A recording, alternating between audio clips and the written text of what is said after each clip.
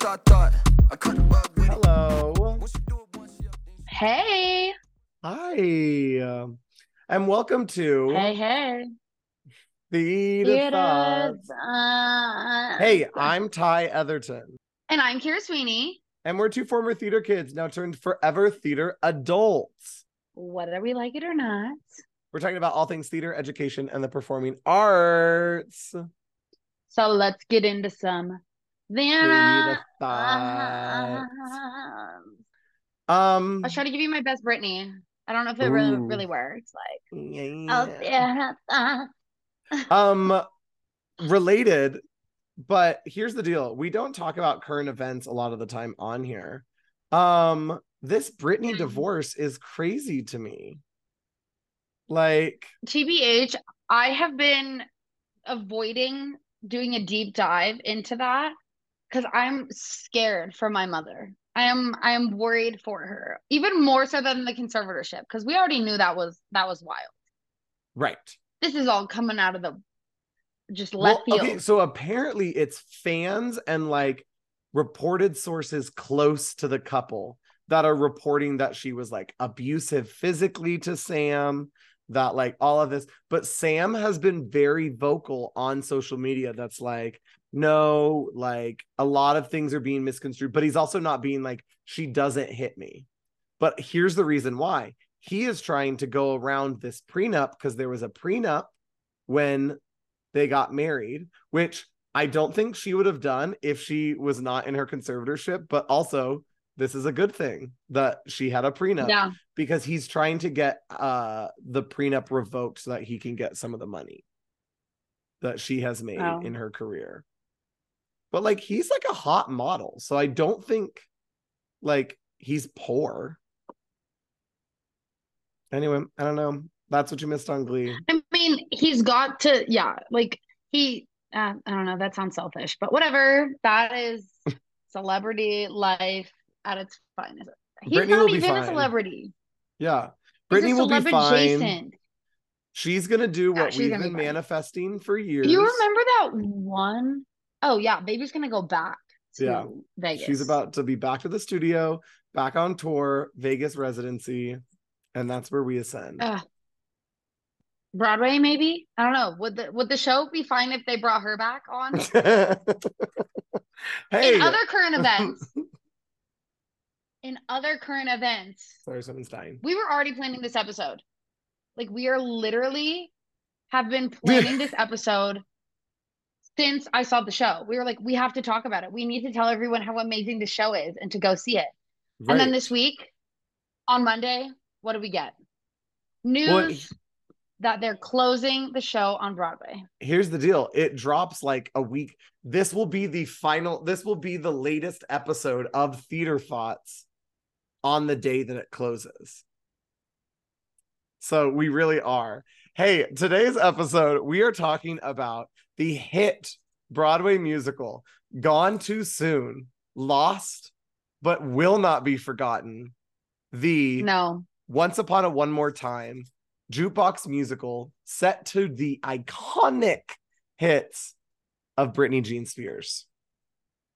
A Broadway musical that is currently on Broadway that is new, and we have been fortunate enough in our very busy Colorado suburban life to actually go to New York and see it individually.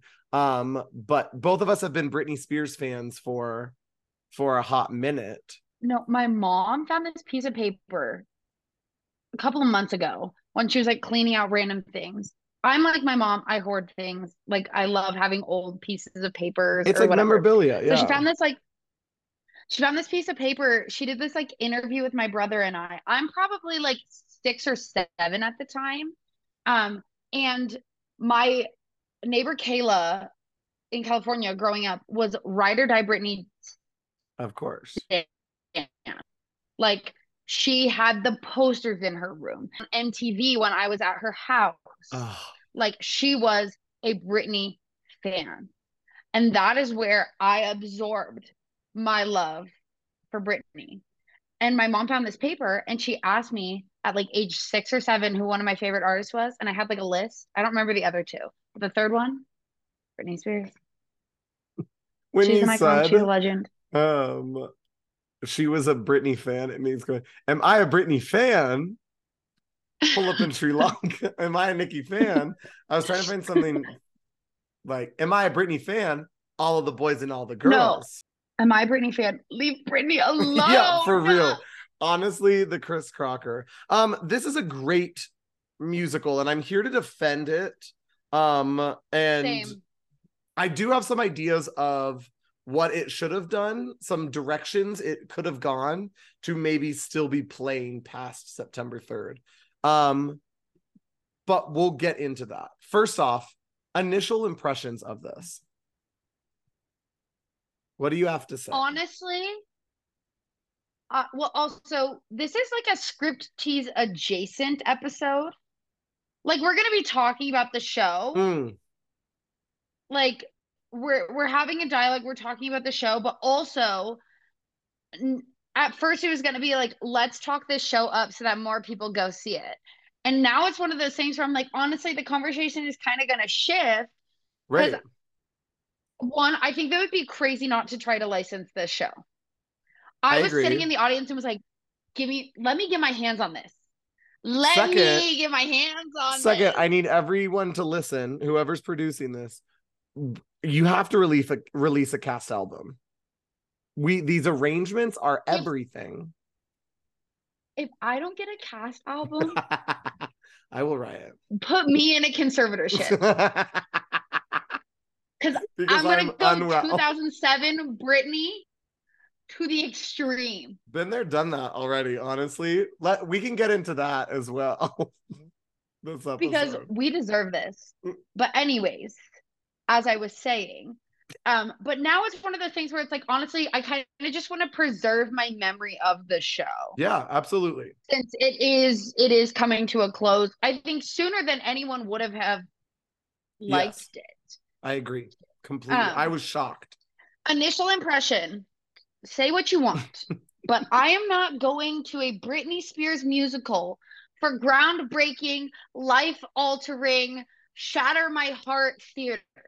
About fairy tale creatures, about fairy tale characters. Like, the bar is set pretty low.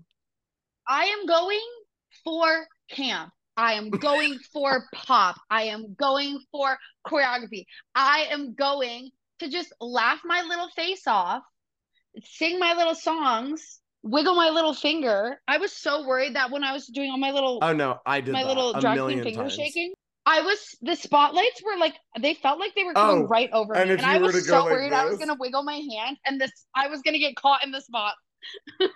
Honestly, it would have been kind of like, oh yeah, that girl in the back, she's but no, yes, for what it was, I loved it. I agree. I had so much fun. It was so joyful. It was so unlike anything I had ever seen before on the Broadway stage. Yes. And I'll talk about that. And that is large in part due to the director and choreographer team. Yes.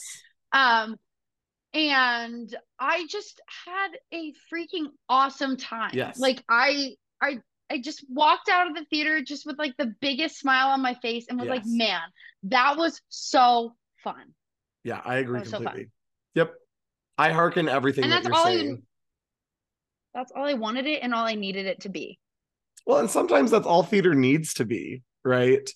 Like, exactly. That's a good time. And we're going to break into it. But first, let's give you some context on just what the hell we're talking about and break down really simple, like, plot summary premise of the show for you to kind of understand this for those that aren't aware of how the show is structured. So we talked about it's titled Once Upon a One More Time. It is a fairy tale story set to Britney Spears music.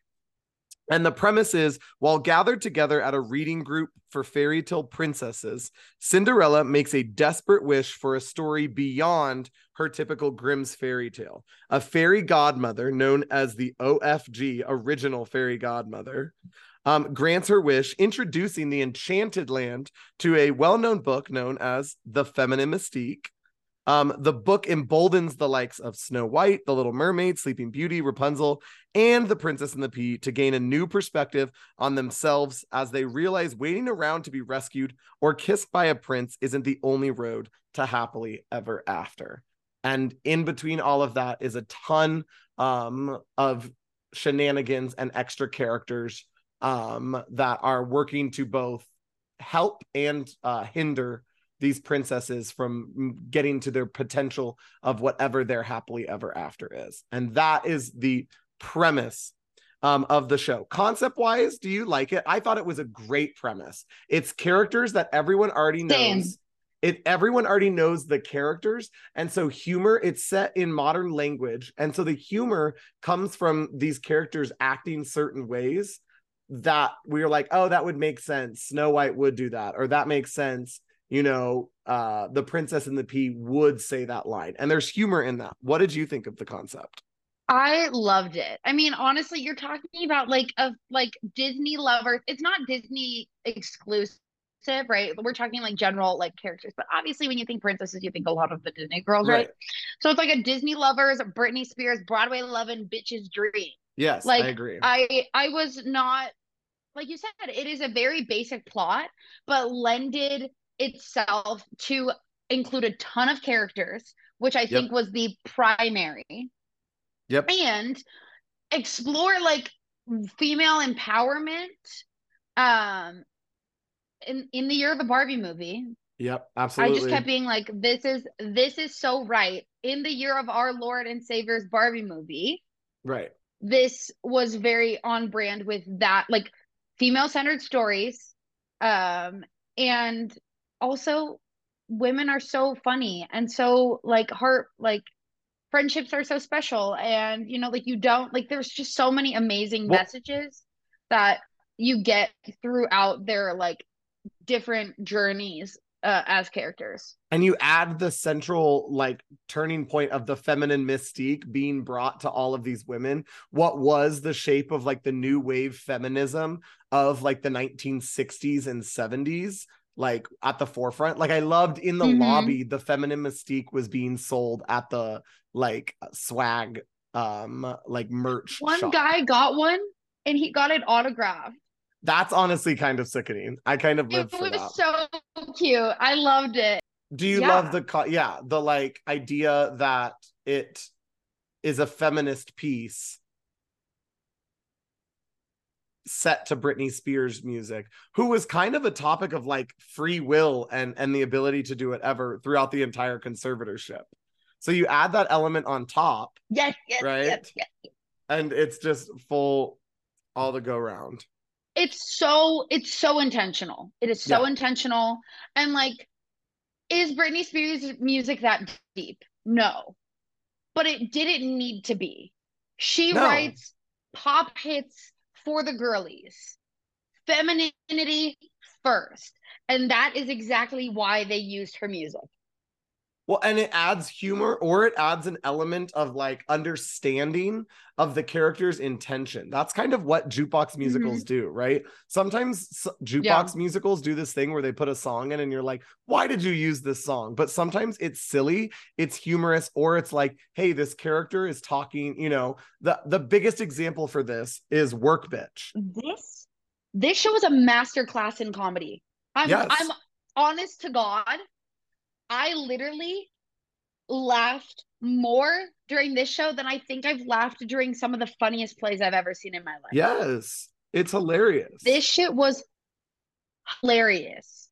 So Work Bitch is one of my favorite parts because the song has no other purpose but then to just be comical and to set up something that we already know, those of us that know Cinderella, who is the protagonist in this story, right? And her stepsisters making her work. And so the stepsisters sing Work Bitch.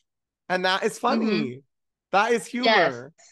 That's all it needed to be. There was no other purpose behind that. No, it's not that deep, girl. It doesn't need to be that deep. But then at the end, Cinderella sings the "Hold your head high, feelings to the sky. And she's like, you know what? I'm gonna work my ass off to be whoever I want to be. So then there's also like these songs. The whole point of musical theater is music pushing the plot along. It still did its job. Like it was clear that what she was doing. 100%. And we're living in a Mamma Mia type jukebox musical sitch with this one, where there were lyric changes. Yes, absolutely. Like and that is set, the tone for that is set at the very beginning of the show when they're singing Baby One More Time as the opener. And at the end, they say, once upon a one more time. And I was like, okay, boom, got it. I know exactly. They set you up for success. What is about to happen with all of these songs. It's not going to be the exact same like song that I am familiar with, but I'm going to know it's a Britney song. Right. It's the tune's all there. Most of the lyrics are all there. The melody is all there. Everything's there. Yeah. When we come back, we'll go down memory lane, see kind of how this show came to Broadway, and then we'll talk about how it fell in the hands of iconic directors / choreographers, some of the standout cast members, standout moments, and what the future of Once Upon a One More Time holds in the world when we come back.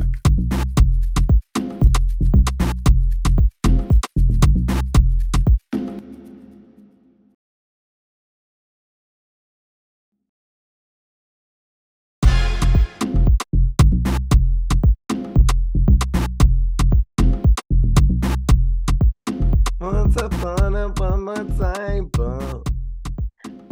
Honestly, let me get my hands on this show for like a high school camp. I will. That's what I'm saying. Boots. It would be killer. The amount of girls you can cast in this show. Right. That is enough for them to be like MTI. It's like a 4-to-1 ratio. There was like what, those 6 boys plus Charming. You have like, and the narrator, I guess. So 8 men. Right. And the narrator does not really have to sing. Versus like a 20-person female cast and ensemble. Yeah. Call Britney up. No. My favorite thing, the Happy Ever After or whatever shit they did. Oh, yeah. Hey, by the way, we're back. Welcome back. Talking about Once Upon a One More Time. And how iconic it was. But it has been through the ringer. So let me read you what I found from our handy dandy trusty source, Wikipedia. Okay, so this takes us all the way back to 2017 when it was announced that people were working with Britney Spears on a Britney Spears themed musical. Now, it was not revealed that it was set to fairy tale characters or anything. So I'm interested to know if there were any ideas going around by the book writer of like, how do we want to center all of these songs? Or were fairy tale creatures the OG, like, we're going to do this and it's going to be with Cinderella as the protagonist? I have no idea, but I think yes, because of the song Cinderella. Like that's also true.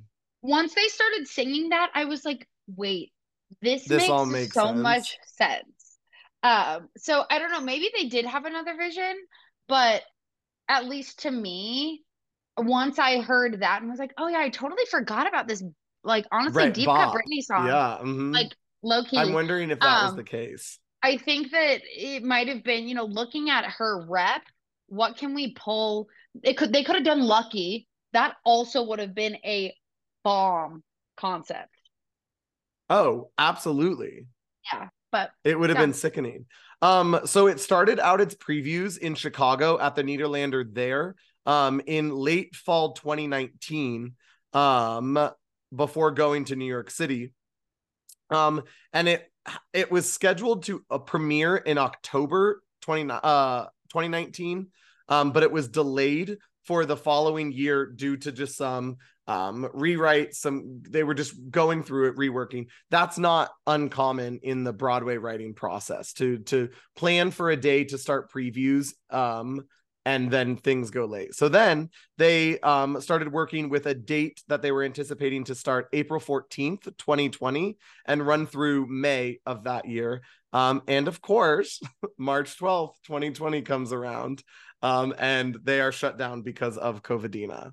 Yeah. So this goes on a complete hiatus, and is sitting there. However, what's really cool is during these previews leading up to the pandemic, before they were shut down, Briga Heelan and Justin Guariani, who are the protagonists, Cinderella and Prince Charming, were already casted, right? Briga Heelan is a fantastic kind of smaller actress. I watched a show years ago called Great News that she was the lead in, and it was fantastic. And then Justin Guariani, not only runner up to Kelly Clarkson, but also more famously, Little Sweet in the Dr. Pepper, Diet Dr. Pepper, actually, commercials. I love and that you man. are Honestly, obsessed with that. Little Sweet is my favorite marketing mascot. I'm sorry. I'm like unapologetic about it. That man is so freaking talented. Yeah. Like Oh. he was Ooh.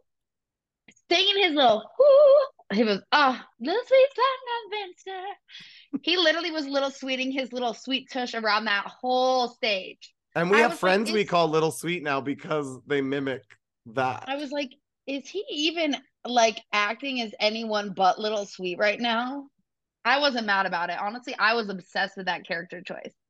But regardless, Personally. him and Briga, I And they think were great together. Yeah. led the company with such like confidence Yeah. and like talent and humor and grace. I met both of them at the stage door, and they were just like the kindest, sweetest people. And they're kind of, Broadway is kind of all about of marketing of who is who. And to have the two of them be the two leads and be, I don't want to speak extemporaneously, but they're the most well known. They're the most well known, but they were also kind of, I mean, Justin Guariani has been out of the limelight for a while in terms of like day to day. When it was American Idol, he was a household name. And Briga Heelan has always been like an okay, actress in terms of knowing who she is. Notoriety. Yeah, but both of them were absolutely fantastic. And cool to know that they were there during the trial as well. It wasn't like they were brought on. So after the pandemic started to lift a little bit and people could go back to work, that is when the writer of the show reached out to famed directors and choreographers, the beautiful married couple, Keone and Mari Madrid, who them, and I'm going to let you talk about like why this was a great choice at this time for them to take the control of the show. Because this is like the biggest thing I think you can speak of they are one of the reasons the show was fire. Yes. As a dancer and choreographer, this was my literal dream. I'm at a loss for words. They're just so freaking talented, and everything they do is storytelling first. Right. They've always been really like driven by using dance to tell a story, to create a character. Some of you probably know Keone and Mari from their stint on World of Dance. They've been in a couple of music videos, most popular probably the Love Yourself Justin Bieber music video. I know lots of their like old YouTube videos that I used to love watching of some of their like little pieces of choreography, mostly hip hop influenced style choreography, but I don't even know if you can necessarily just put them in that hip hop box because they do a lot of other things. They're influenced by a lot of other types of movements and genres of technique. But I think it was a freaking brilliant call to bring them on because everything was so cohesive in terms Absolutely. in Yes. terms of the movement of not just people, movement of things, creation of character. Everything was so together. Like it just worked so well as a big unit, as the ensemble, as the core group of characters. It was magic. Now we are seeing something, and saying this might take me out of a job and just give you all of our work together. However, we are seeing successful shows. Mean Girls is another one of Mm-hmm. there is such a emphasis on using dance for transition, for character story and whatnot, when a director and a choreographer are the same person. When they are Mm-hmm. in charge of both responsibilities, we are seeing a difference in theater. And I think Mean Girls and Once Upon a One More Time are perfect examples. Both shows I love very much. And they Mm-hmm. are both great examples of creating a cohesiveness. I think as a non-dancer or like understanding of the dance world and like notoriety of choreographers, I think if I were, I cannot believe how stylized their choreography was in this show. It is a show like no other that I've seen. And if they were to do another show and I didn't know that they were choreographing it, I think after the first song, I would be like, oh my goodness, I know that these two choreographed it because it was so stylized. What do you even I call that think style? I think this is the beginning of a beautiful reign of Keone and Mari on Broadway. I There is love such that. a space for this type of dance. And really just like general, like I said, they utilized movement in every aspect Yes. of the show. The narrator had this little motif that he repeated every single time he interacted with the character. And that was just like a simple thing. There was a couple of times where you saw the characters like moving their hands and in a very intentional way when singing like a more softer intentional ballad that you don't see a Any lot in other choreography, yeah. Broadway shows. There was so much choreography, so much dance, but they weren't just dancing to dance. Everything was story driven, Yeah. 100%. Obviously you have moments where it was like more spectacle, oriented, where they're just, giving you those big, amazing, show-stopping dance numbers that Broadway is known for. But also in their own unique Keone and Mari way. I would say, like I said, lots of hip hop influence. Um, they, I think their style as like lyrical hip hop, um, as it is, was so well put onto actors. And then they also had a really strong team of their dance ensemble Yes. that like you could tell they had people where this was like their background of dance, was this Yes. more like street Which is new. style. It's new. It's in the last 5 years that is Yeah, new to Broadway, which is yeah, amazing. yeah. There's such a space for it. Yeah. Um, and I was just so impressed at how they made everything so intentional and everything looks so good Yes, as I well. agree. Yeah, they're I agree. amazing. I could literally talk about them all day, every day, but we Yeah. can we Well, can they're keep brought talking about on this. in Chicago when talks of revisiting the workshop in Chicago are brought up. Um in much like a lot of Broadway pre-Broadway shows, money is a factor. Chicago wasn't sustainable anymore, so you go to the next best place to do workshops, and that is Washington D.C., where there is a Lynn. ton of pre-Broadway tryouts. So they're at the Shakespeare Theater in Washington D.C. Doing previews, and it got a pretty good it got pretty good feedback.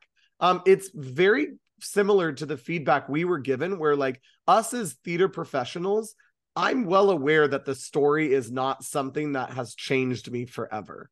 But then again, not every single piece of theater I need to go into and watch something that changes me or makes me put a new perspective on life.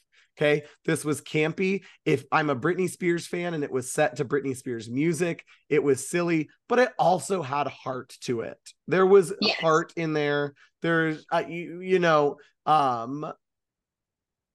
Cinderella leading a group of women to truly see their true potential of how they don't need to be a part of this mundane story following. There's also a very minor subplot of the Prince Charming's assistant falls in love with one of the dwarves, and it's a gay couple, and it's so kind of not relevant to the show, but you also are just all like, oh my god, yes, end up together. Like each time they interact, you see a little bit more of them. And you're like, oh, I love it. And there's not like any motif around the fact that they're both men and it's like they're trying to be secretive about it. No, it's just two characters flirting and then getting to know each other and then fall in love. So it gets really good feedback in Washington, D.C. A reason why it does a 1.5-year tryout, which that is really long. And do you know why it had such a long tryout? No. Because there was a lot going around with licensing because of if or if not Britney gets out of her conservatorship. And this is all happening at this time, right? Yeah. And so once Britney, #free Britney, is freed, when she got out of her conservatorship in fall of 2022, the story is greenlit and then they head to Broadway. So previews started in May of 2023, May 13th at the Marriott Marquis Theater. And I saw it in previews. So I saw it May like 28th or something like that. So like a week after or 2 weeks after it had opened. No, only like a week after it had opened. And then it opened June 22nd. All right. Some other standout cast members as we go into this now. But I'm going to save a special one for the end. Is the narrator was played by Adam Godley, who was Mike TV's dad in Charlie and the Chocolate Factory. And he still looks the same. I was a big Mad TV fan, and the OFG is played by Brooke Dillman, and there's a really funny sketch in there called Stuart. And it's this mom and this son, who the son is played by like a 7-foot tall grown man, but she's always like, Stuart, and he like acts bad. And it's basically Mad TV was like a B cast SNL. I loved Mad TV. Right. And Brooke Dillman was on Mad TV and was fantastic in it. She's also a voice on Bob's Burgers.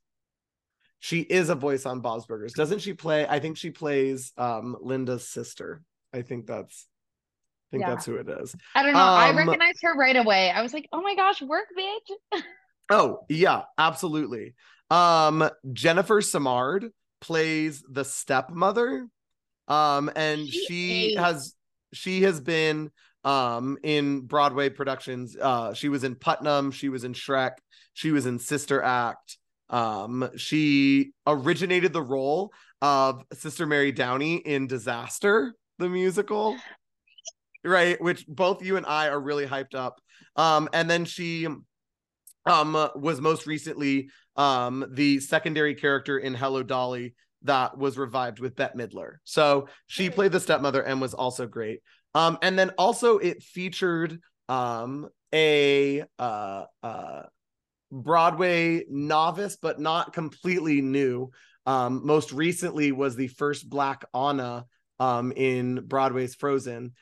UNC's own, we share an alumni with her, and that is Aisha Jackson, who played Snow White, who is actually like a prominent secondary character, is very well featured, and definitely drives a lot of the production.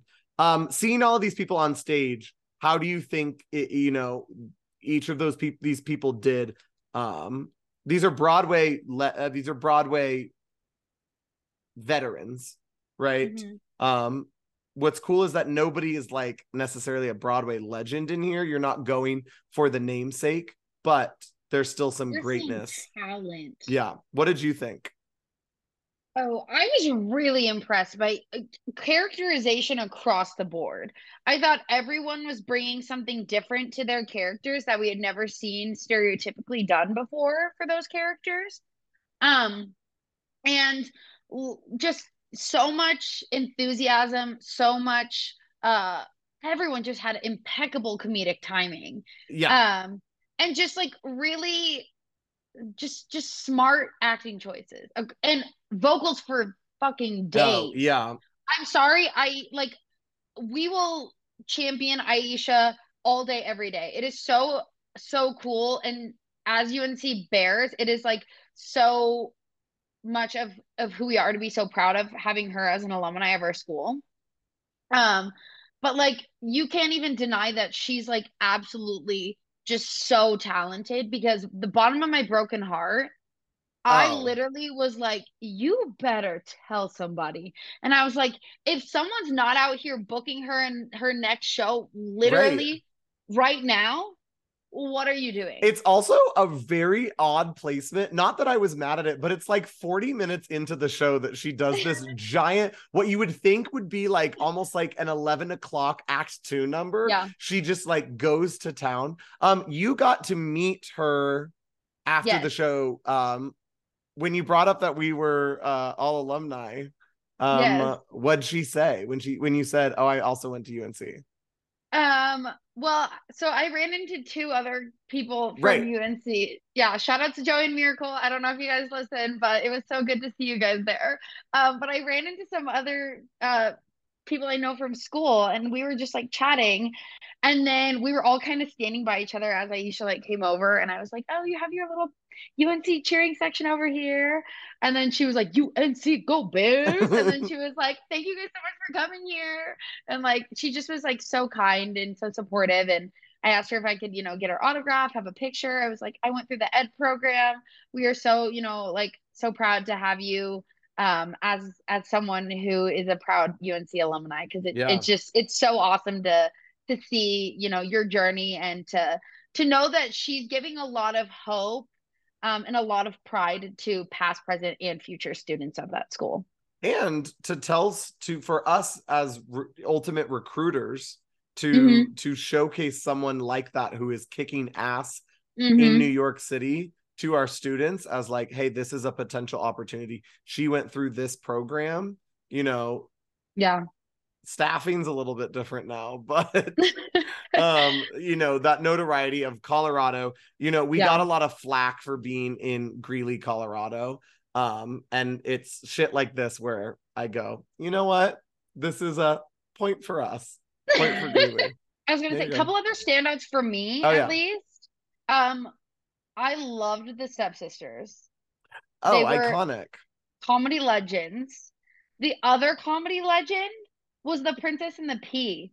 I don't know what I gotta do to book that role, but like It is quite she literally was one of the funniest so roles. funny. So funny. So that Also role is played the by Morgan Whitley. Rapunzel was also a Oh, standout for yeah. me. I wish she had gotten more because she was so amazing. Oh, and the Little Mermaid, that was Who also such a barely really talked the cool, whole who barely time. talked until the very end, and then she gets to like Right. solo her face off. Yes, iconic. Yeah, it was So good. absolutely iconic. Hey, when we come back, we're gonna talk a little bit about the technical elements of the show. And then we'll talk about the inevitable closing of Once Upon a One More Time. And what we see for the future of the show when we come back.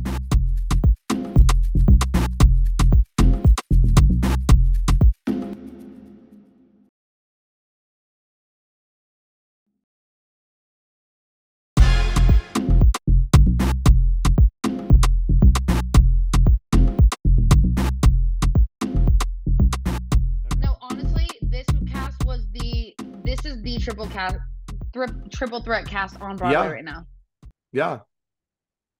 And can you be Anyone funny? And anyone can you else be funny? yeah, anyone else want to pop it, lock it, drop it, sing their face off while also making the audience literally double over with laughter? I don't think so. I will raise you one that is doing something very similar, and that's in Juliet. And Juliet, yeah. That's the only Well, one that I and think is she's close. getting to stay. So But she's also in a smaller theater, which we're talking about that. Hey, by the way, we're back always. Let's jump into some of the technical elements. Because let's break down the theater first. So the theater is the Marquee Theater that's inside the Marriott Hotel. It's a giant theater. I don't know who did marketing for this I show. already know you were going to talk about the lobby. The lobby. I love an immersive lobby. So we have a picture that we'll post on the podgram. I went up the little escalator and I got to the top and saw like glitter and neon signs everywhere and was like, oh, glamour. I love being here. Honestly, it was so good. The merch is so good. The decoration, they have like 6 little photo, I'll post one of them. They have like 6 little photo booths that you can take pictures in. But then honestly, the theater is pretty big. It's huge. I was pissed. It was a Friday night on Broadway. Why was this theater not sold out? Okay, so let me break down a little bit of the Marquee Theater. Also, the other cool thing, you show up, I was like, oh, baby, I'm back at Taylor Swift. They gave me my little light up bracelet, and I was like... So the light up bracelet, that's another big moment, right? I have my light up bracelet somewhere around here. So the Marquee Theater holds 1,612 people. Standard traditional Broadway theaters seat anywhere from like 750 to 900 people. Okay. 1,000 is a pretty good average.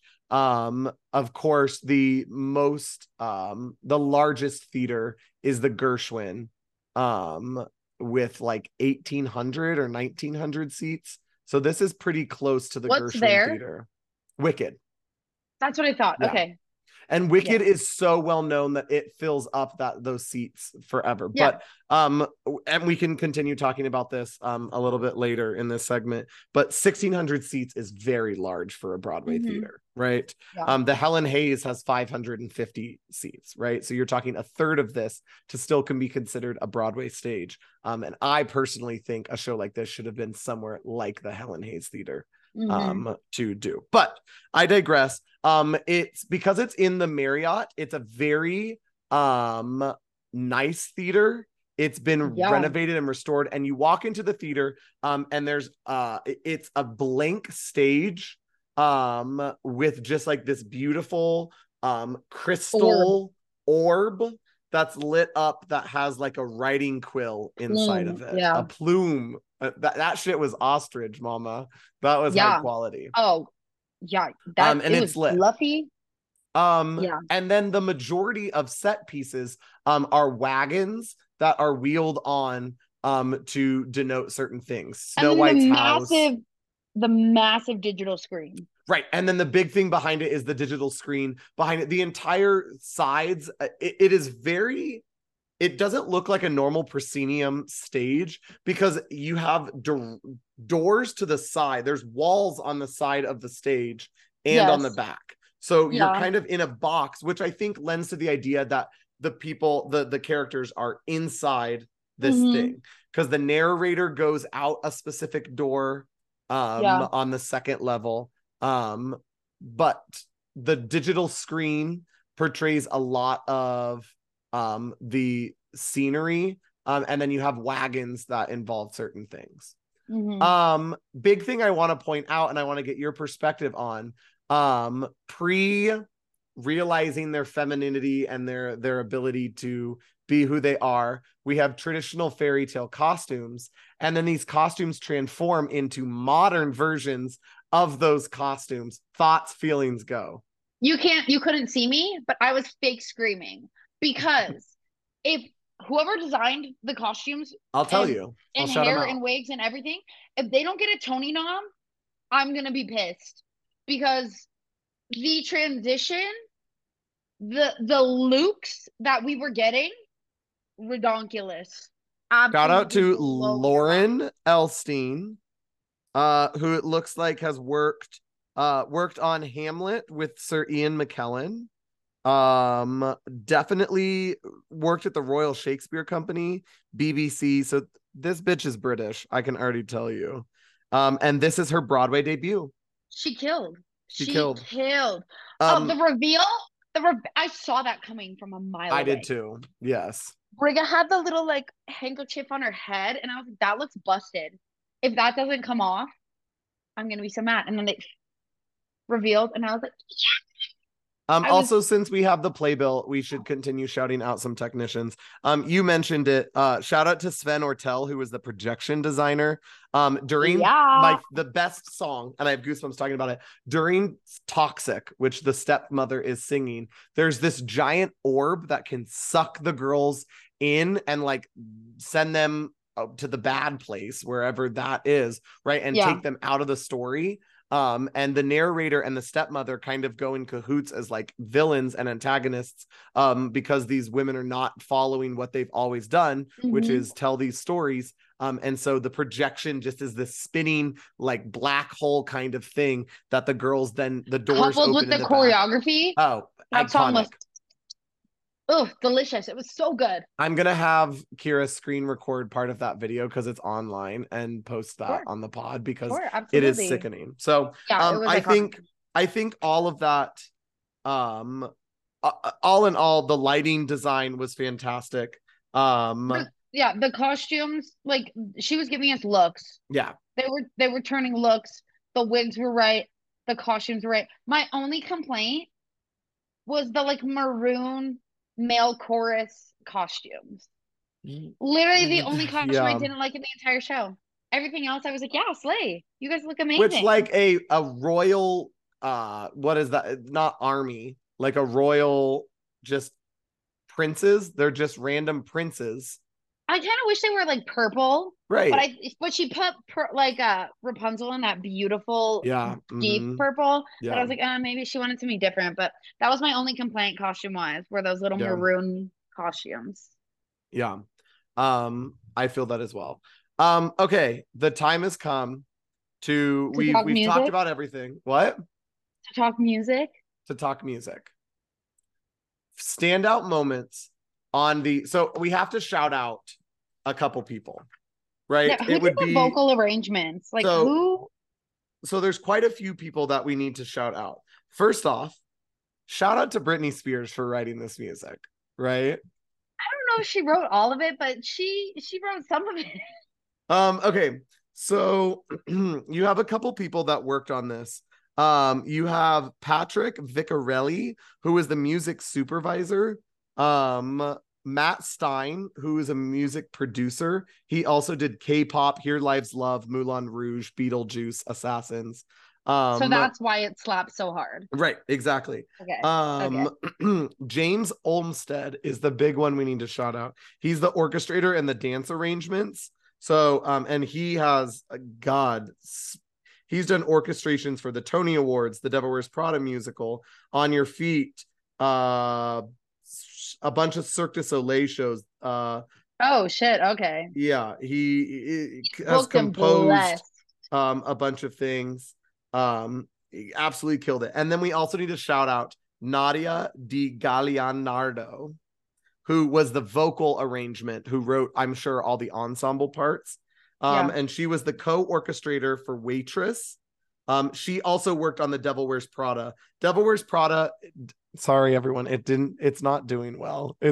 We're in rewrites. I'm a big proponent of it being great too, but it's just not being great right now. But it's music by Elton John, so it's also taking music written by Elton John. Did you not know that? No. Oh, yeah, Devil Wears Prada has music by Elton John. But it looks like James original Olmstead, music, like Aida. I think so, like Aida. Then why is it not good? Because I think they're trying too hard.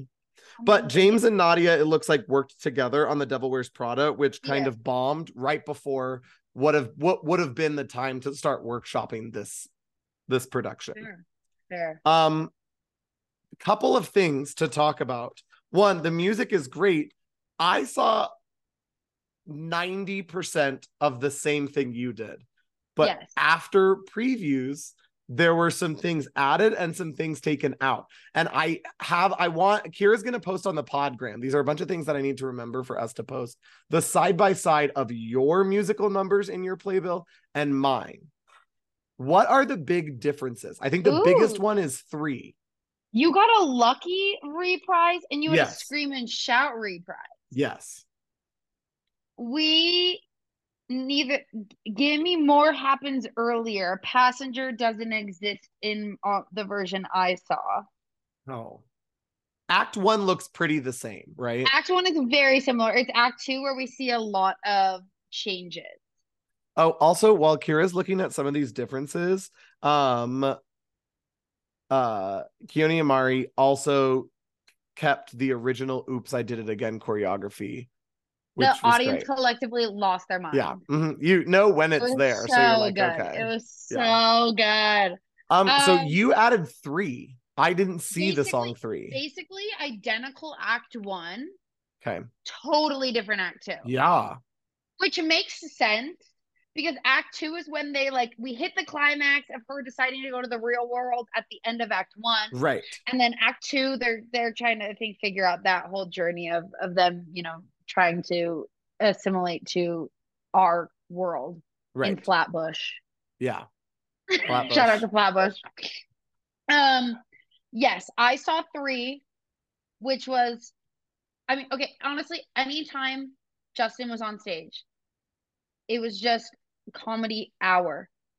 He is a master of comedy. And I think that is why they did it, because I'm looking at my Act 2. My Act 2 does not feature Prince Charming as heavily as they probably should have. So throwing in 3 brings back Justin on stage. 3. Yeah. And 3 was so funny. That was probably the most lyric changes. Okay. In my opinion, because they started the song and I was like, okay, I love it. And then I started singing and I was like, oh, this is not Britney's version at all, but I love it. 1, 2, 3, gonna learn how to read. I'm sorry, that's hilarious. And it was all about him learning how to read because his girlfriend, because spoiler alert, he's the prince in every story. Right. All these girls were reading the Feminine Mystique, and he was like, okay, I got to figure out what this is all about. It's very Ken. I'm sorry if you haven't seen the Barbie movie. Where have you been? Get your ass to the movie theater. Get caught up on pop culture because I use Barbie references exclusively. So, anyways. This is very Ken coded. Prince Charming is so Ken coded. And Barbie is so Barbie coded. It makes so much Cinderella, sense. yes. Yeah. Yeah. And so this was just his little number about being I'm gonna figure out how to connect, how to work, make this work. But yeah, it was really good. I honestly, to me, and I'm a sucker, I obviously being a choreographer am tend to be drawn to the numbers that feature heavy choreography. Absolutely. It's just the way the cookie crumbles. Cookie crumble. Anyways, crumble cookie. Crumble cookie. Anyways, Circus, which you can also find. They did a performance of it on the Today Show. Yes. Also, it's been in the rehearsal room as well. Yes. Standout. Oops, I Did It Again. You're also not talking about something that I'm excited to bring up because I can feel it in your soul. You're gonna ascend. One of the best parts of the show was the mega mix at the end of the show. Yeah, I agree. So we talked very briefly about these little wristbands that were on, and I'll send a picture, or a video so you can post on the gram, because I recorded my wrist and then recorded the audience. Oh, I recorded the entire mega mix. So did I. I have the entire mega mix recorded. Because it's after bows. And the stage, so let me set the scene. It's after bows, the stage goes dark, and all you hear is, "It's Britney, bitch." And then dancing starts. Yeah. And your wristband for the first time, the entire show lights up. Okay. It was very exciting. Honestly, I thought they should have used it more throughout. It's Britney, I was bitch? like, if you're gonna, no. Oh, the wristband. The wristband. I was like, if you're gonna give me a wristband, make this a concert at some moments. Use it throughout. Yes, I agree. It was very exciting when it finally did light up at the end, but I was like, what was the point of me wearing this for 2 whole acts only to have it for the 7-minute? It was really cool. It was really cool. I just felt like it was underutilized. I agree. If you're gonna give it to me for the whole show, use it. Yeah. No one else on Broadway is doing that. No. That is so cool. Yes. Actually, I think Here Lies Love has it now, but the mega mix was great. Yeah. The Act One closer is also banger hour. I was not expecting them to bust out Scream and Shout. They we feature deserve that. Scream and Shout. They featured it a couple of times in my version. We deserved that. Yeah, and I love Scream and Shout. Because choreography? Yeah. Oh my God. Blew my freaking mind. It was awesome. Crazy? Oh, yeah. That opens Act 2. Opener? You just get the crazy boom. Chills. I was like, oh my God. Yeah, you're instantly brought back. Yes. Yeah. It was so good. But to me, best moment of the show. Stronger. Let's talk about it. When she broke that shoe. So it's Cinderella's like this is in the middle of Act 2. Everything is going bad, and it is her on stage. When and she sings broke Stronger. That shoe, how my jaw hit the fucking floor. Yeah, I agree completely. That technically, a masterpiece. And when they had the like little necklace, the like key, the narrator's key, I was so excited. I thought they were gonna do it again. I was like, oh my God, the glitter's gonna swirl. Right. We're gonna get this like, it's gonna be so magical. It didn't happen again. I was a little disappointed. But that moment, boom, glitter. I don't even know if there's a video out there somewhere, but someone please get me one. Because I think it's the climax of the show, because after that, everything is different. But that's like the second to last song of the show. Yeah, but the climax has to happen towards the end anyways. No, wouldn't that be the resolution? Well, yeah, everything after is like the resolution. So is this like a second climax? Because the climax, in my opinion, to Britney Spears? I've climaxed to Britney Spears on more than one occasion. Interesting. Okay. But still, Stronger is a jaw-dropping song in the show. It was, and then all the girlies coming back from wherever they got pulled to. And then little Miss Ariel, who didn't talk the entire show, finally gets her solo. Yeah. And she kills it. And absolutely. She killed. Yeah. Killer. And then you end finish it off with Dance Until the World Ends. Yeah, which is perfect. Yeah. And everyone's up clapping. Okay.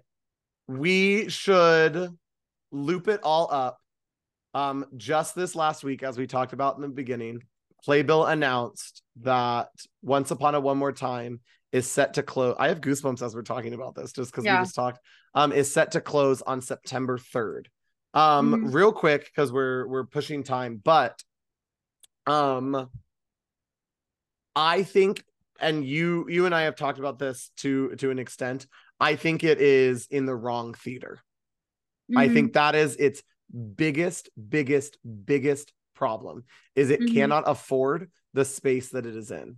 Do you have any other thoughts about the closing of the show?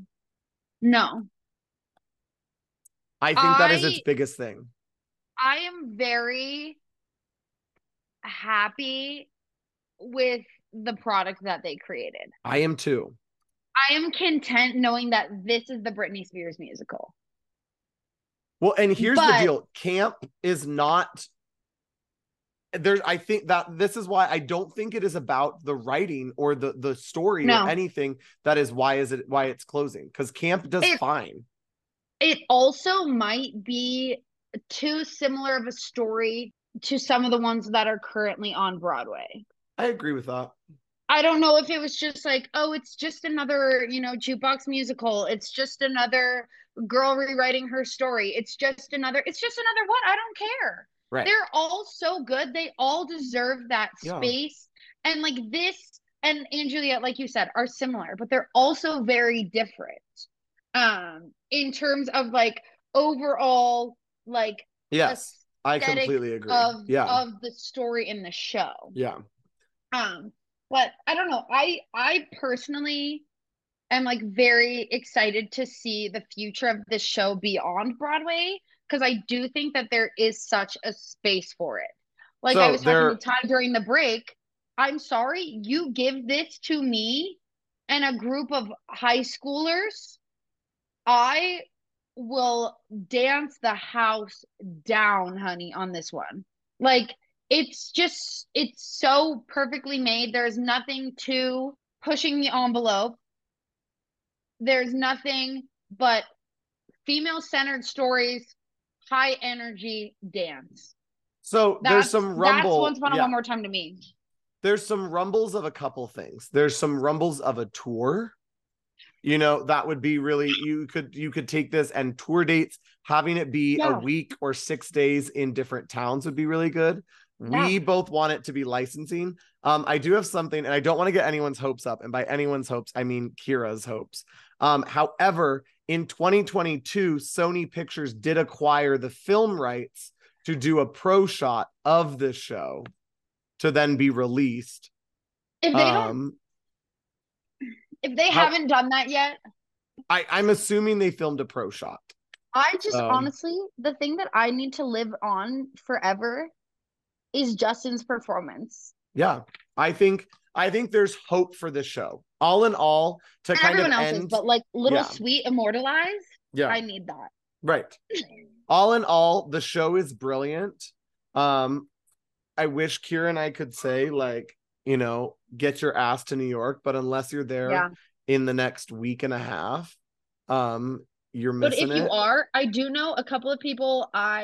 Some of our friends in New York went and saw it recently. Yeah, loved it. It's great. I know that tons of people are showing up to support the cast in their last few weeks. Yeah. I just think there's like an outpouring of love. Obviously, it's got to be heartbreaking for the performers involved. Yes. But I think they've been received with so much love and celebration of what they have created that like it's bittersweet, but like they're getting to go out like in a really amazing way. I agree completely. Yeah. So keep on dancing till the world ends. Can I have cast recording now? Yeah, a cast album too. So please. So here's the deal. First off, thank you for listening to this episode. Yes. Second thank you for our chaotic soapbox on literally everything that like sometimes makes up the fabric of our little brains. Yeah. Yeah. Here's what you're going to do. You're going to continue this conversation with us on our Instagram, which we have an Instagram. It is at Theater Podcast, THEATRE Podcast. The thing, not the place. You're going to tell us everything you know about Once Upon a One More Time. And then you're going to get on their social media as well and say, listen, justice for a cast recording, justice for a cast recording. Okay. That's all we want in this world. I just want to be able to drive to school screaming this in the car. I completely agree. Okay. So definitely give us a follow to also make sure that we can be as chaotic as possible forever. Make sure that you like, follow, and subscribe wherever you are listening to this podcast, because we want to just be space brains and talk about our little favorite little shows all the time. And that allows us to do our thing. So make sure you're definitely telling us how we be doing. Like, follow, comment, all the things. All those things. We want to hear from you. And after you're done going on to the Once Upon a One More Time Instagram page and telling them all the things they need to do to showcase this to the world, okay, come back in a couple weeks. So that way you can listen to another phantasmic, toxic, Britnified, and stronger episode of Theater Thoughts. Keep on dancing till the world ends. Bye. Growing up, all I wanted was to pop off. Don't trip, we gon' get it chop. Yeah. When I say go, you don't stop. You belong in the life, ain't spot. I right from the top, let it pipe down. Nah.